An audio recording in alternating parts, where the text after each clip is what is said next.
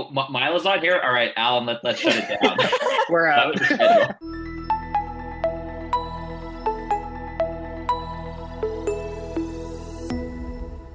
Denise Koo is currently the Director of Patient Education at Seamless MD, where she leads a team that designs interactive, accessible online programs that guide patients in real time through their surgical self-care journey. She specializes in designing for health literacy, health behavior change, and accessibility. In the past 12 years, Denise has designed over 400 resources and programs for healthcare organizations across North America. She's worked at almost every teaching hospital in the Greater Toronto area, and her programs have been shown to drastically improve patient satisfaction, reduce readmission, length of stay, and unnecessary emergency visit after surgery. Denise holds a Bachelor of Science in Nutrition and Food and a Master's of Health Science in Nutrition Communication from Ryerson University. This is Denise's second time on the Seamless MD podcast. Her first episode was episode number 8 on incorporating health literacy and accessibility into digital patient engagement. If you haven't already listened to that episode, go check it out. It covers a lot about the importance of designing digital patient engagement and patient health education with health literacy and accessibility in mind. Today, we're super excited to have Denise here again, this time to share more on using digital patient engagement for total joint replacement surgery. Denise, welcome back to the show. Thanks, Alan. Josh, I wasn't sure. Josh, I wasn't sure if you were going to talk or not. I always get stuck after the intro. I don't know if I'm supposed to jump in now, jump in later. We can do that again. You can welcome me again if you want. Well, Denise, you're always welcome on the show. I like it. Yeah, I'm going to roll with it. So Denise, we wanted to talk with you today specifically about total joint replacement surgery. We know you've done a lot of work with Seamless MD in designing these programs. And so we thought, your expertise in this field would be vitally important to share with our audience as well. Where I thought maybe we could kick things off, whenever we do a new implementation, and Denise is super familiar with this, we always interview our patients to understand what topics would be important to them to cover. And these are patients who have already gone through a surgery before, so they know kind of all the pitfalls and all the different concerns and topics that were important to them. With total joint replacement surgery, so like knee replacements and hip replacements, for instance, what were some of the topics that were important for patients to cover in the digital program? Yeah, I think talking to patients before we started designing the program, I learned a lot about their journey up to where they got to the point where they were scheduled for surgery. Oftentimes, patients have been suffering with pain and lack of mobility for a few years before they get to the point where they're scheduled for surgery. And so what's top of mind for a lot of them is really their hopes and expectations of finding some semblance of normalcy, some ability to kind of return back to their normal levels of mobility. A lot of patients like to talk about, their hopes after surgery to, for example, like walk their daughters down the aisle, or to be able to get down on their hands and knees and play with their grandchildren, or to return back to their favorite sports. For patients, this surgery is really key to helping them get there. And that's often what's top of mind. The other thing that we often hear, though, is there is a lot of anxiety patients express about taking opioid pain medications after surgery. I think on the news, we hear a lot about the opioid epidemic. And for the patients, they have, I guess, a lot of anxiety regarding how much pain medication they need to take after surgery, but at the same time, they want to be able to really manage that pain well. So that's really top of mind for them. And a lot of what we do at Seamless is to help educate patients on how to take their pain medication safely, and the difference between opioid and non-opioid medications, and how to take the different types of them to manage their pain. So yeah, those are two of the most common things that we hear from patients when we talk to them. Hey, Denise, I'm wondering, what's your sense of what most hospitals are actually providing patients in terms of like normal education around like opioid use? Mm-hmm. Yeah, from what I've seen in some of the original print resources, there's usually like a paragraph about managing pain medication. So like, take this medication every X amount of hours. If there's not enough pain control, then take this second medication. A lot of the specifics of what to take and how to take is actually provided verbally to patients, either by the surgeon or the pharmacist. So not everything is written down, and definitely there's not someone there who's coaching them through it day by day on an app. So there's a big difference on what patients typically receive and what we provide at Seamless. Yeah, I even think about even like I'm a relatively like young, healthy person, and you know I'll forget anything that I don't write down, like even like day-to-day work. I can't even imagine it. Yeah, if you're in hospital and you've just had a major surgery and you're still kind of not your full self, and I don't know how anyone remembers that stuff when they go home, to be honest. It seems pretty rough. Yeah, we actually hear that a lot from patients as well, is that, when they were receiving instructions from the clinical team, either they were super stressed and they were blanking out, or they were actually already on a lot of meds, which was actually affecting their ability to remember and focus on things. And so they really appreciate the additional reinforcement and reminders later on when they actually need to apply that instruction, and they feel more confident that they're doing the right thing. I also wonder how many patients, like in terms of like our average patient, even knows the difference between like a non-opioid and an opioid pain medication. Like I wouldn't be shocked if there was just a lot of like lack of understanding about the differences between the two. Yeah, it's actually very common, I think. Like even talking to my own friends and family who don't work in healthcare, often there's a lot of confusion about, what is safe, what is not safe, what is opioid, what is not opioid. It's just something that we don't often see explained in the media. So it's really important education, I think, for these types of surgeries. I think also, Denise, to your first point that you mentioned about, the concern being they want to be able to use their, let's say it's a knee or a hip, to be able to walk their granddaughter down the aisle or play with their grandchildren on the floor and things like that. From my experience, that's so overlooked because that's what the patient cares about. Whereas, in healthcare, we care about oftentimes outcomes and clinical outcomes and not necessarily functional status, like being able to bend your knee so you can play with your kids and things like that. I think that's really unique, and it's definitely an insight that patients would have more so than healthcare providers necessarily. Are there anything in particular or any specifics that you've put into the Seamless MD platform to address some of these topics? So like, let's say the getting back to normal function, or also the opioid and pain management? Yeah, so we do a few things to address it. In terms of getting back to normal function, we actually send weekly emails to patients so they know what to expect week by week. And we also track their progress week by week so they can actually see, on their charts, on their graphs, how they're progressing towards their goals, which will allow them to kind of achieve the dreams and hopes that they had initially. So the other thing that we typically provide weekly updates for patients is when it's safe to start different activities.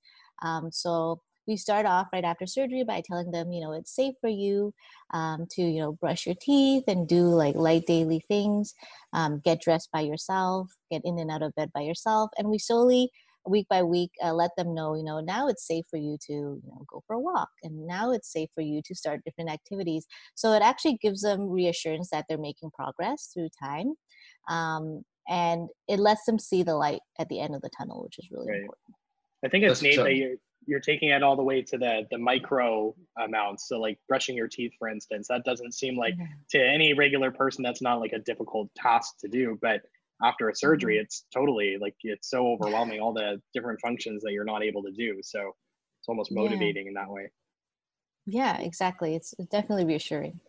I think one of the other things that makes Total Joint Replacement a really good fit for something like a digital platform is if you've ever seen a hip or knee replacement patient education booklet or guide. I mean, it's often 50, 60 pages that an elderly patient has to go through and remember. And it must be very hard to try and follow that to understand like what those recovery milestones are. So I can definitely see why on a digital platform where you're able to get notified at the right time of like what to do and what to expect, it's a lot easier for a patient to not have to sift through those 60 pages on their own to get that information. Yeah, I remember back when I was working in a hospital, I saw these gigantic binders of patient education information because the fact is, there's a lot to remember and to learn to effectively manage your condition. But oftentimes I also heard from patients that there was just so much cognitive overload, and it was just so overwhelming that oftentimes they didn't even crack the book open because it was such a huge barrier for them to get started. And just having Seamless there to give them bite-sized pieces and to coach them through that process is super helpful and kind of reduces that psychological barrier to getting started. We also have a lot of partners who kind of use like multimedia as well. So, I mean, we have some partners who, put in like exercise rehab videos for patients, which seems like a simple thing. But, when you think about how most patients are receiving kind of like black and white, photos of exercises in these booklets, being able to actually see how to do those things properly, I think can make a big difference. And actually more recently, we've had some partners where because of COVID, they've had to cancel all of their, in-person, pre-op orthopedic classes. And so what some of them have done instead is they've just filmed the class and then they just put it on Seamless, and you have patients who can just still watch the classes and still get prepared for surgery properly. So, and these are really simple things you would think, but not all that common in healthcare still, but could definitely make a big difference. Yeah, I think typically in my inbox, I get patient feedback live, and every day I get 100, 200 pieces of patient feedback live into my inbox. And what I often see from patients, especially for the orthopedic programs, is how much they love the way we guide them through their surgery, post-surgery exercises, their stretches, their strength building exercises, etc. They love the illustrations that we're able to provide, the simple written instructions, and of course those videos as well. Oftentimes these videos are created by the healthcare teams themselves, and we're just kind of pushing it out at the right time for the patients, and they love seeing their clinicians' faces on those videos. They find it very reassuring, and I'm sure now during this time of COVID, it is an extra special touch to make them feel like they're still connected to their healthcare team. So it's something that patients really love, and I'm so happy that we're able to provide that for them. That's great. I imagine there's some other unique kind of design functions in the platform to accommodate, knee flexion, for instance, and things like that. Are you able to speak to kind of the unique design aspects that have been programmed into like an orthopedic digital patient engagement platform? Yeah, I think I'll start that conversation, and I'll pass it over to Josh, who can probably give a few more details regarding that. But one of the coolest things I think on our orthopedic programs, especially our knee replacement programs, is the knee angle tracker and the straightening tracker. So the way it works is that there's a little guy on the screen, sitting on a chair, and you can actually change the angle of the legs of the little guy on the screen to reflect how much you can bend your knees on any given day. Same thing for the straightening one, where you have a little guy kind of sitting there with his knee straight, and you can show how well it's able to straighten out. It's a really, really cool feature, and it actually existed at Seamless before my time. I've heard from Josh that credit goes to Holland Center, who worked with Josh and Willie to put this on the system and make it available for all our programs. But Josh, do you want to add more to that? Yeah, so I don't know exactly when this sort of idea first came up at the Sniper Collins Center, but I think, probably over a decade ago, it sounds like the traditional way to measure, range of motion of a knee after a knee replacement was you would, I think, have the patient come in, and then the physiotherapist would actually, see how far the patient could stretch or bend their knee, and then kind of use a kind of like I think it was like a protractor type of an instrument to measure that angle. And then I think one day they asked, well, we wonder if a patient, self-measured these angles, would it be just as valid as what a physiotherapist is measuring? Because if it was like pretty good, then maybe we could have patients self-report these, and we wouldn't have to have them come back in every time just to get a measurement done. And so I think they had hundreds and hundreds of patients measure the range of motion themselves, and then compare that to what a physiotherapist measured. And they found that there was very strong agreement between the two, strong enough that patient self-reported measure that was considered as valid as a physiotherapist's measurement of the knee range of motion. And so we kind of used that concept and design to inspire the way we did it in a more interactive way on Seamless. I think kind of the exciting thing is that in the past, maybe they were only measuring that, once a week or once every couple of weeks when the patient came in for physio, or maybe the patient was recording it at home on paper. But with Seamless, every time they recorded, it goes right to our back end, and we're tracking, thousands and thousands of data points of ranges of motion. And we can actually put these like really neat dashboards and graphs about, what does the typical range of motion look like throughout the recovery period. And so there's like this really unique picture now about what does the patient experience look like in recovery for a knee, which really it was difficult to get that picture before. And we're kind of with our partners been kind of innovating on that. So that's been really neat. And you can kind of imagine like the future of this is like, what if we had other interventions in your place, whether that's new implants or devices or protocols, how does that affect range of motion? And now there's a pretty quick way to analyze that kind of data. That's really exciting. Yeah, like granular. Absolutely. Yeah, and I think like one unique thing that we're able to do through that knee ankle tracker is we're able to actually provide encouragement and education as a patient progresses. We can actually now let them know if they're progressing as planned, I guess, or not, and kind of remind them to do their different stretches and exercises as needed if they're falling behind in some way, and to give them really specific next steps on how to get themselves back on track. So it's a very fun, but also a very educational tool for patients as well. I think it's a really great point, Denise, because I think one of the challenges we find with patient-reported outcome surveys in general is that you're asking the patient to give you all this data, but these survey tools generally provide like no value back to the patient. Like we're asking, yeah. And then we're surprised when patients don't want to, respond to these surveys. But to Denise's point, it's really cool how on Seamless, if you tell us how far your knee can bend, we actually give you feedback on, like, are you bending as far as you should be by this time in recovery? Are you behind? And then are you so far behind that maybe you should call your physiotherapist and get it looked at?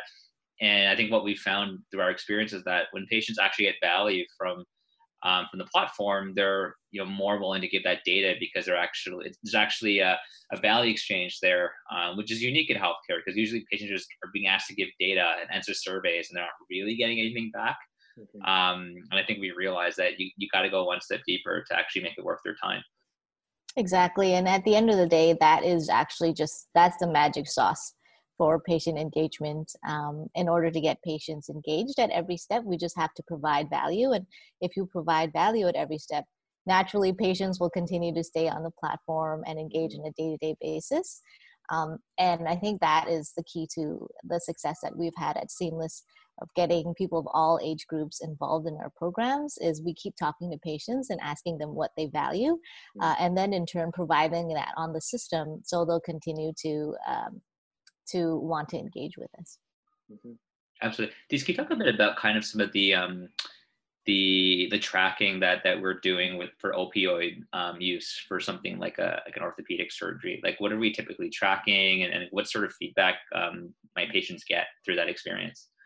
Yeah, we're very fortunate to have a very talented pharmacist on our patient education team. And she's done a phenomenal job of really fleshing out our simple opioid tracker into something quite magnificent now. So now in our programs, we're actually able to educate patients on the difference between opioid and non-opioid medications. We teach them how to take the non-opioid medications regularly, so they only need to rely on their opioid medications as needed. When they do take their opioid medications, we're actually able to track how many tablets or pills they're taking on a day-to-day basis, and to provide some coaching and feedback if it exceeds the recommendations that their clinical team is giving them. On the clinician side, we're actually able to provide really great charts and data for the clinical team. So they are actually able to see how their patients are using their opioid medications on a day-to-day basis. We have Javon, amazing data scientist, who is able to make these graphs and convert everything to morphine equivalents.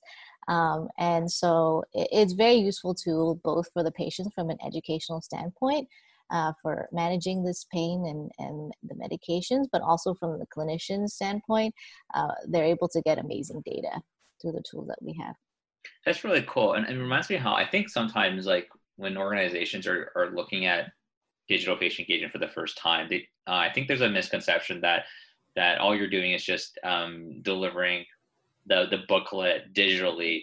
Mhm. But like we're talking about some pretty like robust, like complex workflows and algorithms and data collection. I think in some ways, things they haven't even thought of doing before. I think that's the really cool part about this. I mean, I think there's probably a lot of workflows and designs and things we haven't even thought of yet that we're going to figure out over the next couple of years and innovate on.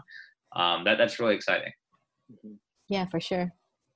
Yeah, and you know, Denise, I love how you're using the words like coach. It's coaching the patient along, and it's, you know, personalizing that experience based on what they've actually entered into the platform, what their condition actually is. You also mentioned, you know, making the platform as valuable as you can for patients by asking them, you know, what did you value most, and how do we deliver more value to each patient? I'm sure you know, you mentioned you have 100, 200 email messages every single day from patients. What type of things have patients valued the most from Seamless MD and from their experience with the ortho program on Seamless? I definitely get the most comments with like very excited exclamation marks about our exercise coaching. So every week, our exercises refresh on the system, and they're actually taught new exercises as they proceed through their recovery. So they're able to watch the videos, look at the illustrations, and read the instructions. And patients absolutely love that. They find it so exciting, so engaging, and you know, they always have their phones in their pockets, so they can actually carry the instructions with them wherever they go, whether they're at home or not. They'll always have access to those instructions, and they really appreciate that. The other thing they really love is that, you know, we track the exercises that they actually end up doing. So we have a progress chart where they're able to see every day how they're keeping up with their different exercises, how they're progressing with their stretches. And patients have said that, you know, it's really encouraging to see, like on the charts, on the graphs, the progress that they're actually making. They can see that their pain is decreasing day by day, and they know that they're getting closer to their goals. And that's what they really love about the program, is how positive and empowering that experience is for them. Yeah, it almost, it sounds like it keeps them and holds them accountable as well. Like they see how they've recovered so far, and they know the milestone they need to hit. So in a way, it is like a coach in your pocket where you have this accountability partner. Exactly. Some patients have said in their comments that there's some days where they feel a little less motivated, maybe a little bit more tired. But the fact that, you know, the app will remind them on that day, hey, you know, these are the exercises you have to do today, keeps them accountable and keeps them on track for their exercises. And, you know, they're actually really grateful to have that coach in their corner. Mm-hmm. Josh, did you have anything else? Or otherwise, Denise, I know you're familiar with our Fast Five lightning round. I can jump over to that. All right. So Denise, I wanted to change up these questions. That way I'm not giving you the exact same ones as last time. So question number one, what is something that you believe that others in healthcare might find insane? God. I think that is a stretch for a lot of scientists. So yeah, that one. That's fair. Yeah. Question two, how has a failure, and this is taken right from Tim Ferriss's book, but how has a failure or apparent failure set you up for later success? And do you have a favorite failure of yours?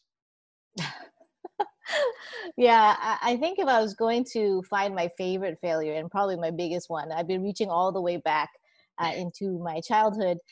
When I was a kid, I actually really wanted to be a vet. I really love animals, still really love animals. And, you know, my whole life I had been working towards, you know, applying to vet school. And I think just about maybe 6 months or so before applications, I suddenly became extremely allergic to cats, like to the point where like my eyes were completely swollen up, and like my nose was running a lot. And this was a huge, devastating blow to me. And, you know, I was, you know, young, a teenager at that time. And I was thinking, oh no, this must be, you know, divine intervention. It's not meant to be. And I was actually quite sad for quite a long time. And my motivation for school and all that dropped for a while. So when university applications actually came, I just applied to a bunch of really random programs that I thought might work out. So I applied to business programs, I applied to early childhood education, I applied to nutrition, and thank goodness, I ended up in human healthcare, in nutrition first. And I guess they say the rest is history, but I would count that as the best failure that I've ever had. And it's put me on this amazing path to help so many people in healthcare. And, now I still get to run my dog bakery on the side. Denise, that reminds me of how when Seamless first started, we tried doing Seamless Vets in parallel because human healthcare was do it. Yeah. Well, we It's tried, not too late. and then we failed. So now we have to do human healthcare in Seamless. It's parallel to my journey. It is, yeah. It's kind of funny.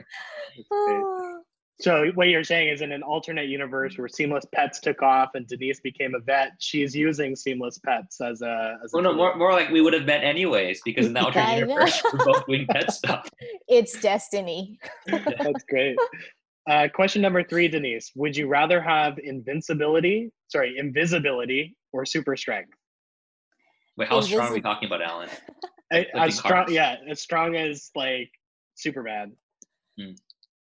I definitely would choose invisibility. I'm a huge fan of Harry Potter, and a cloak of invisibility sounds amazing. So that's definitely on my list. That's a good answer. Yeah. Wait, Alan, what would you pick? I would choose invisibility as well. I just think that's a fantastic skill to have. Imagine if you could turn invisible as opposed to just super strong. It's like, you can lift stuff. You can do any movie you wanted to. You could sneak you can do anything. Yeah, almost anything you want. You're only limited by your own speed, and that's about it.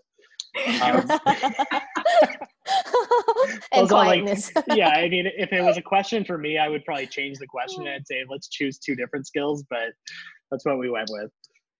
What about you, Josh? Oh, man. I mean, honestly, probably invisibility, because if I had super strength, what would I do with it? Exactly. Go to world strongest person competitions? What am I doing with my super strength? Yeah. Question number 4, Denise. What is your favorite movie? So really great question, because I married a filmmaker, so he'll probably judge me on my answers. But my favorite movie is Forrest Gump, which is also his favorite movie. And a close second is The Sound of Music, which is a classic. Nice. Yeah. And everyone in my family loves that one. I grew up singing those songs in my living room, so they're definitely close 1 and 2. That's brilliant. Last question that I have.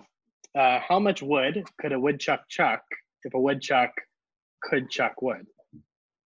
So I prepared for this one and I Googled it. So apparently it's 700 pounds. I did not know that. I was not prepared for that answer. Google did. 700 pounds. Hold on. Wait, did they do a randomized control trial of woodchucks to see?